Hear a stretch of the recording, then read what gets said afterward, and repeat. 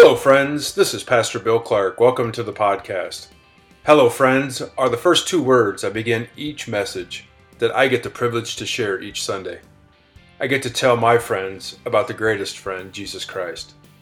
I also consider friends to be one of the greatest gifts a person can have in this earthly life.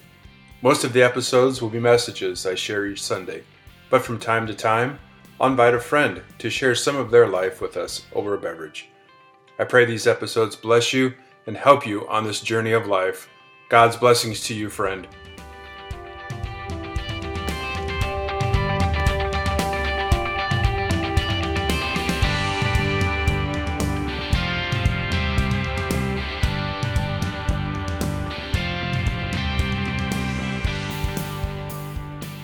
Hello, friends. This message is from August 22nd, 2021. It's on the verses from Ephesians 5:22 through 33. Hello, friends.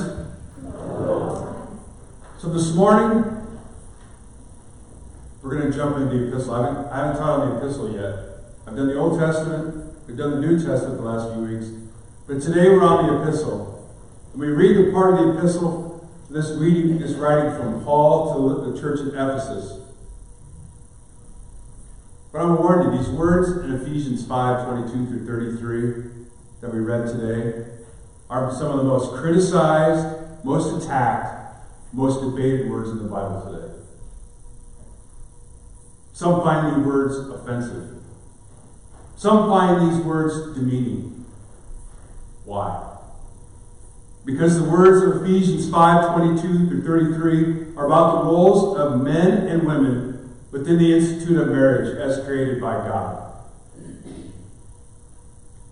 Today, the biblical definition of marriage between one man and one woman is constantly called to question. And many are left wondering what God actually has to say about marriage. You see, Ephesians 5 has become a divisive topic. And some pastors and churches are just going to shy away from it for fear of backlash and attack. There are so many things that we can pull from this text today and focus on that are true, instead of defending the text. There are many things that we can discuss, but I fear it could turn into a political debate. You see, there is a great message for us here to study. A great message that is lost when we want to argue about what is said in these verses. So we can let the outside pressure of the world tell us to defend and argue this text. But I want to focus on the greatest message from Paul to us. I want to focus on the relationship between Jesus Christ and his bride, the church. That is where we should start when we look at this text. You see, this text is not just about marriage. This text is about Christ and his church. The message of Christ's love for the church is laid out by Paul in these verses. And our marriages are to reflect the love Christ had for his church. Talking about marriage, an institution created by God, and really any institution created by God's word, gives us the opportunity to proclaim God's mercies in a deep and beautiful way. You see, not only does this passage point us to the importance of marriage in God's creation, but it also demonstrates how the high view of marriage comes from a higher view of the gospel. A good marriage is this not quite in focus picture of Christ's perfect relationship with his beloved church. We get a glimpse of marriage, of the relationship between Christ and the church, but it doesn't tell us the whole story. You see, the relationship between Christ and the church is perfect. And we all know that our marriages are. You see, the church is an institution created by God. And marriage is an institution created by God. And Paul uses love. Love as a link between the institution of marriage as created by God and the institution of the church in Christ. We know the love that is experienced between a man and a wife in the institution of marriage. These words from Paul take love and the roles in marriage between the husband and wife and relates them to the roles of Christ in the church. Today, more than ever, we desperately need to be reminded of both. We need to be reminded of the foundational importance of marriage, and perhaps even more so, the unimaginable depths of Christ's love for us. You see, this passage delivers both in a breathtaking, life-giving way. I felt called to this text today because it contains a verse that is the focus of my favorite book on marriage.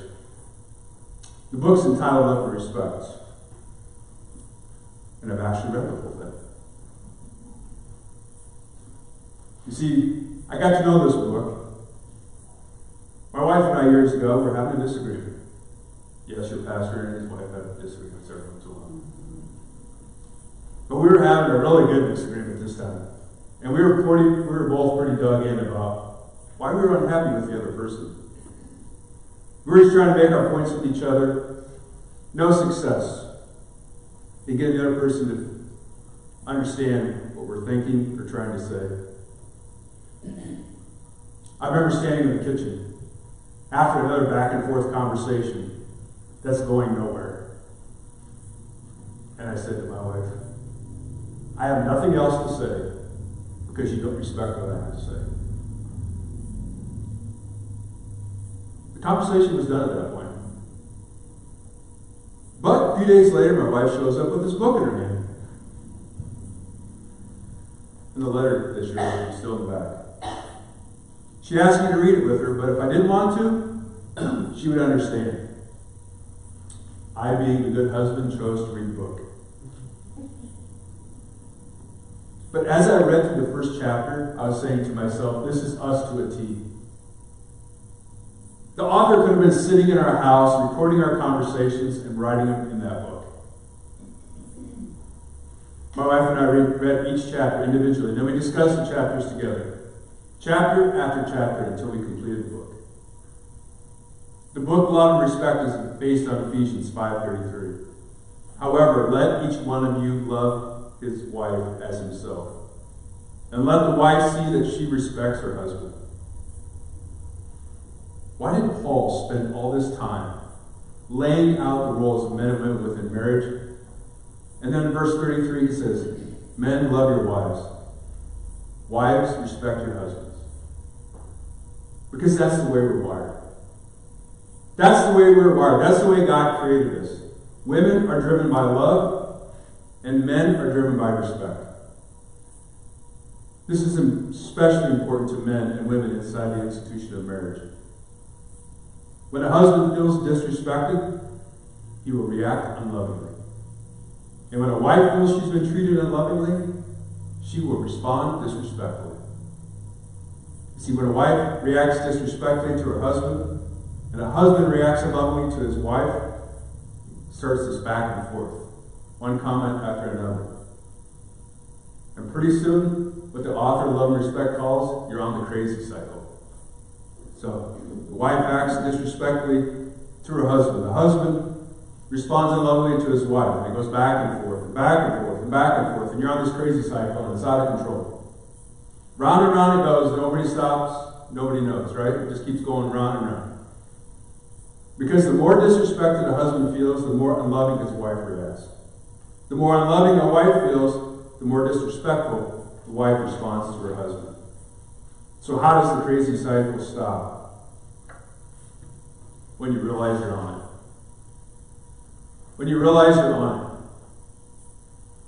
My wife and I have facilitated a video-based study on this book, and I use it for all my marriage counseling for new couples. We're going to offer it again here soon, hopefully in this fall. And I'll put a plug in right now. I highly recommend it. I highly recommend it. So the single person sitting here wondering, what does this have to do with me? I'm not married. I can tell you what understanding Ephesians 5:33 has done for me in my personal relationships outside of the marriage. It has helped me to realize that I'm a very respect-driven person. I thrive on respect. I want nothing more than to be respected and to show respect. Respect is my love language. It also showed me that when I'm treated disrespectfully, I can identify it and not act unlovingly back to the person who is being disrespectful. You see, one of the hardest things for me to work on as a sinner is how I react when I feel disrespected. In the past, when I'm disrespected over and over again by a person, I'll just avoid that person because I don't like the way I was treated. But that's not what we're called to do in our marriages. That's not what we're called to do in our personal relationships as Christians. Also, understanding Ephesians 5:33 has helped me to understand the relationship between Christ and his bride, the church. You see, I react much differently than Jesus does. When we, the bride of his church, are disrespectful towards God, when we, his bride, sin against him, when we, his bride, deny his word, when we, his bride, wanders from the truth, when we sin daily in thought, word, and deed against him, how does he respond? He loves us. He loves us. You see, Jesus is no ordinary husband to the church, his bride. Pastor John Piper said this about Ephesians 5:22-33 that we read this morning. God modeled marriage on the covenant love between Christ and the church. God modeled marriage on the covenant love between Christ and the church. The roles of husband and wife come from the roles God designed for Christ and the church. He said this also. Let every husband seek to love and lead and nourish and protect like Christ. And let every wife love her husband and honor, respect his Christ-like role. And the two joining hands in Christ's exalting mission as God meant for the church to do. This is the lens we must look at these verses from. If you want to take Christ out of these verses, it reads something like this. Wives, submit to your husbands. For the husband is the head of the wife. Wives should submit in everything to the husbands. Husbands, love your wives. In the same way, husbands should love their wives as their own bodies. He who loves his wife loves himself. For no one ever hated his own flesh, but nourishes and cherishes it. Therefore a man shall leave his father and mother and hold fast to his wife, and the two shall become one flesh. However, let each one of you love his wife as himself, and let the wife see that she respects her husband. I did a word count there. Ephesians 5:22-33. It's just over 200 words. You take Christ out of that, now we're at 100 words. If Ephesians 5 read like that, I'd have a problem. But it doesn't. That's not how Paul wrote his letter to the church in Ephesus. Paul wrote a marriage between a husband and a wife, and Paul wrote a marriage between Christ and his church. The example of Christ and his church is the example for us as husband and wives. You see, we're just like the Pharisees in our gospel reading today. We've injected our own thoughts into that verse, haven't we? We've taken our brains and interjected our thoughts and opinions into a passage of Scripture and made it a divisive issue. Not only to the world, but inside the church we came and agreed on these verses. These words for Paul were meant to unify us, not divide us. Paul wants to show us how a united marriage reflects the image of unity God intended between Christ and the church. So with that, let's look at God's word and see what it says to us. In Ephesians 5:22-24, there are instructions not just for wives, but for the church. Wives, submit to your own husbands as to the Lord. For the husband is the head of the wife, even as Christ is the head of the church, his body, and is himself its Savior. Now as the church submits to Christ, so also wives should submit in everything to their husbands. The first word that people have problems with that causes concern is submit. The word submit. To truly understand what Paul means by submit, we need to look back at Ephesians 5:21. Ephesians 5:21 says, submitting to one another out of reverence for Christ. submitting to one another out of reverence for Christ. You see in the Greek, in the original, verse 21 is an introduction to this section of Paul's letter on wives and husbands. But for some reason, the people that write the Bible put a break there, and there's a new title. Ephesians 5:21 belongs with 22 through 23, or 22 through 33. You see, Paul tells both men and women, husbands and wives, to submit to one another out of reverence, out of respect for Christ. We're to lay aside our selfish interests and submit to each other. Through faith, we, the church, submit to Christ, our Savior. In verse 22, Paul instructs wives to submit to their husbands, as both husbands and wives submit to the Lord. Paul is not telling wives to submit like a trained animal. Paul is laying out a role God has given her in marriage. And that is to view her husband as an image and representative of Christ. The second word that causes concern for some is head. Ephesians 5:23, for the husband is the head of the wife, even as Christ is the head of the church, his body, and is himself its Savior. You see, headship here is not a tyranny of a husband over a wife. Head has to do with the role of a husband in marriage. Think of it this way. If marriage is one body, then the husband is the head of the body, and the woman is the heart of the body. Each has its role. These roles are no more important than the other. Neither the head nor the heart can survive without each other. After giving instructions for wives in marriage, Paul then restates again in Ephesians 5:24. Now as the church submits to Christ, so also wives should submit in everything to their husbands. The church's primary relationship to Christ is defined not in obedience as laid out in the law, but in receiving as laid out for us in the gospel.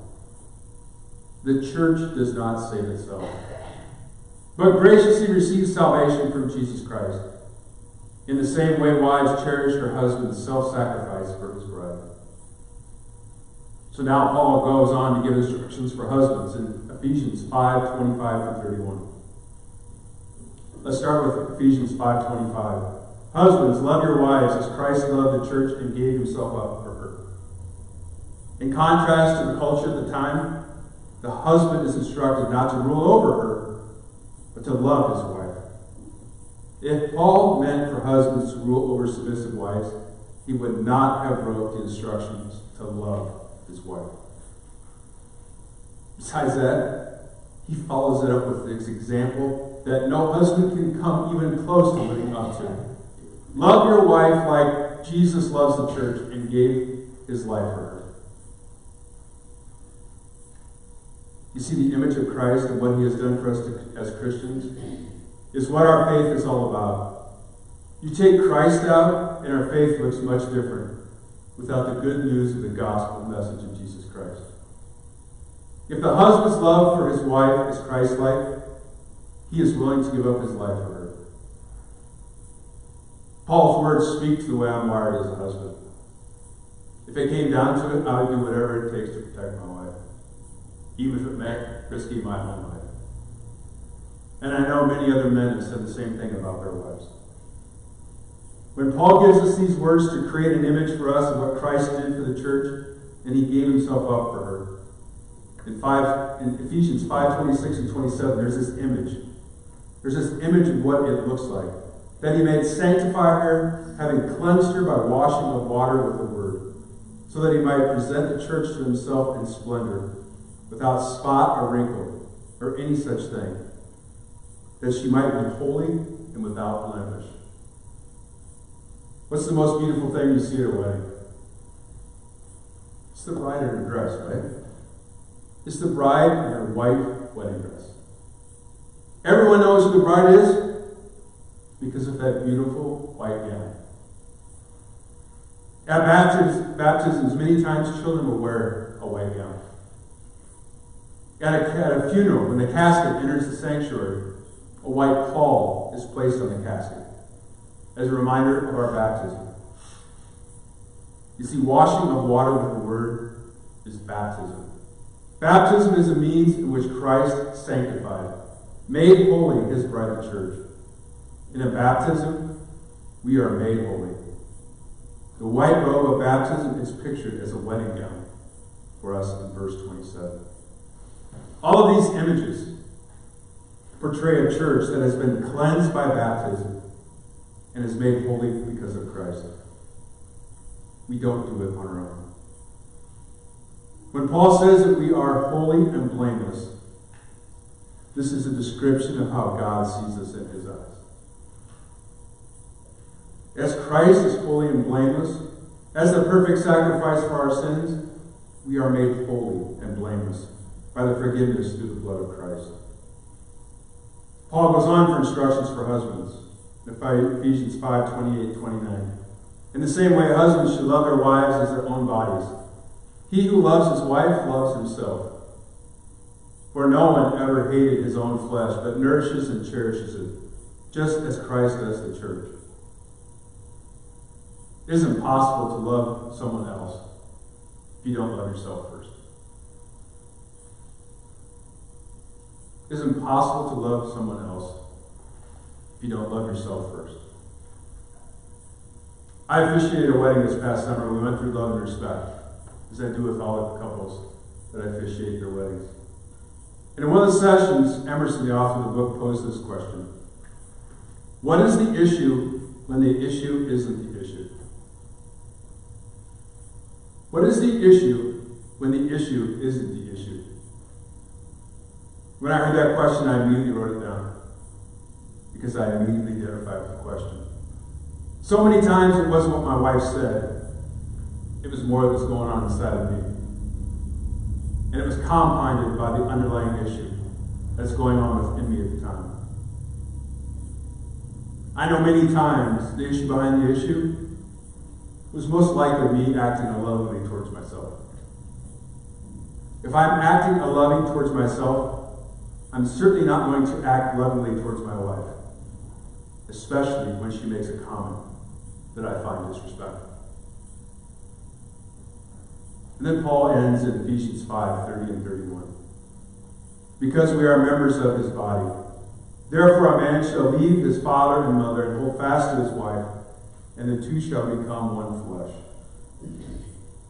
Again, Paul is showing that the husband and his wives are not these two separate bodies, but one body in which the husband is the head and the wife is the heart. They must each have each other to survive. No one is more important than the other.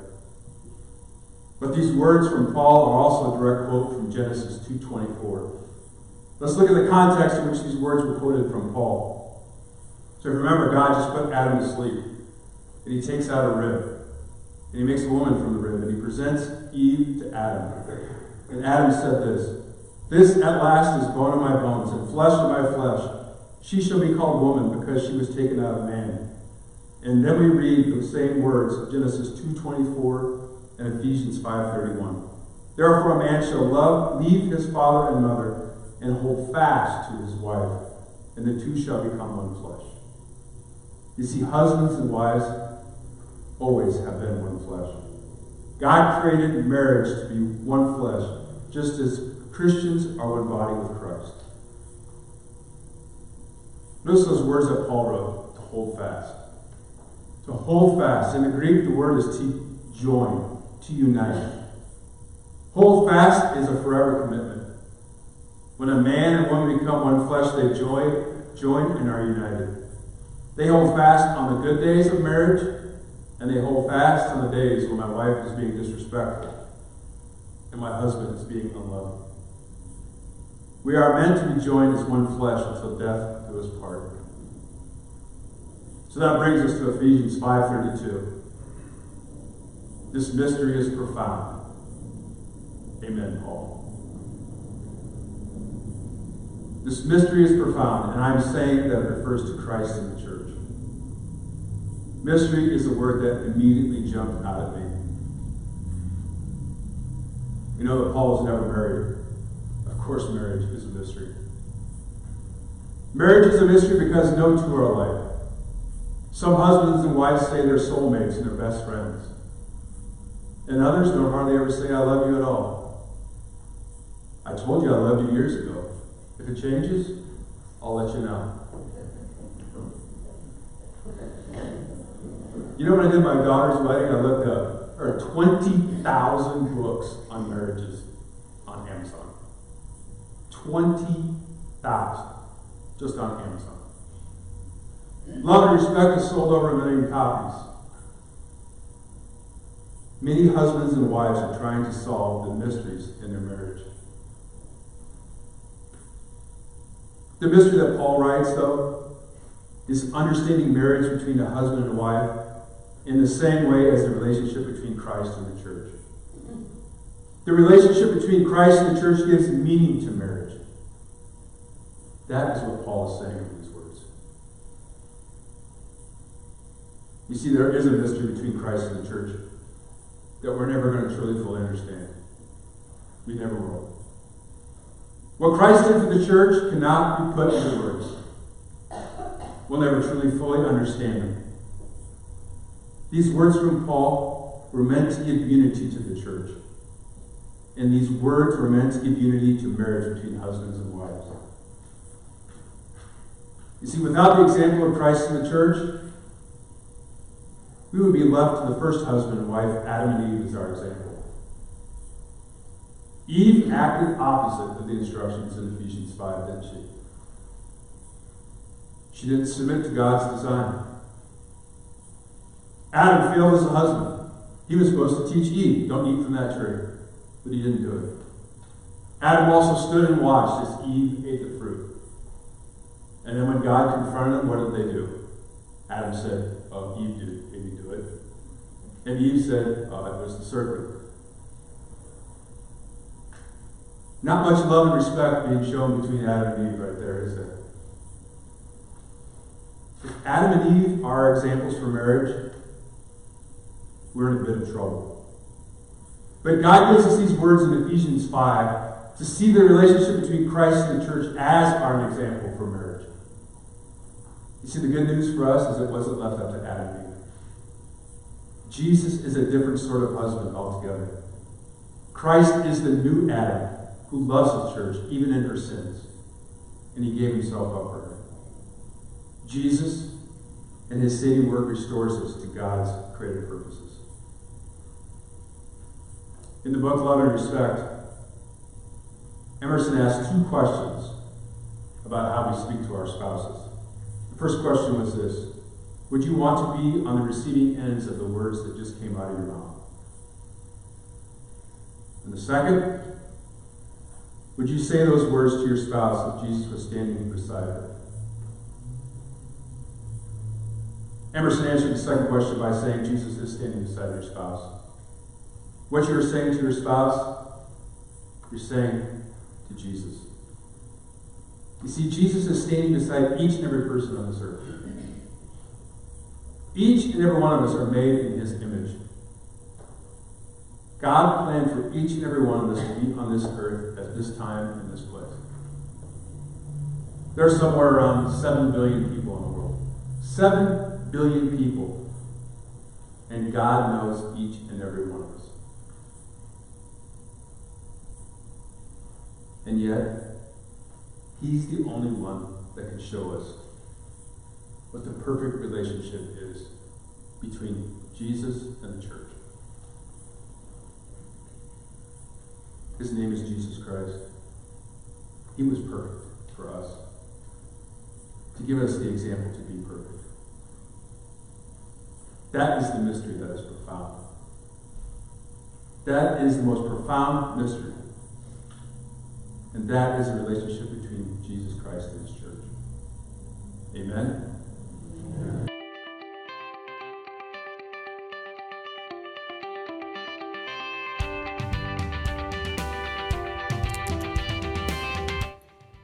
Thank you for joining Hello Friends. This is Pastor Bill Clark. God's blessing to you, friend.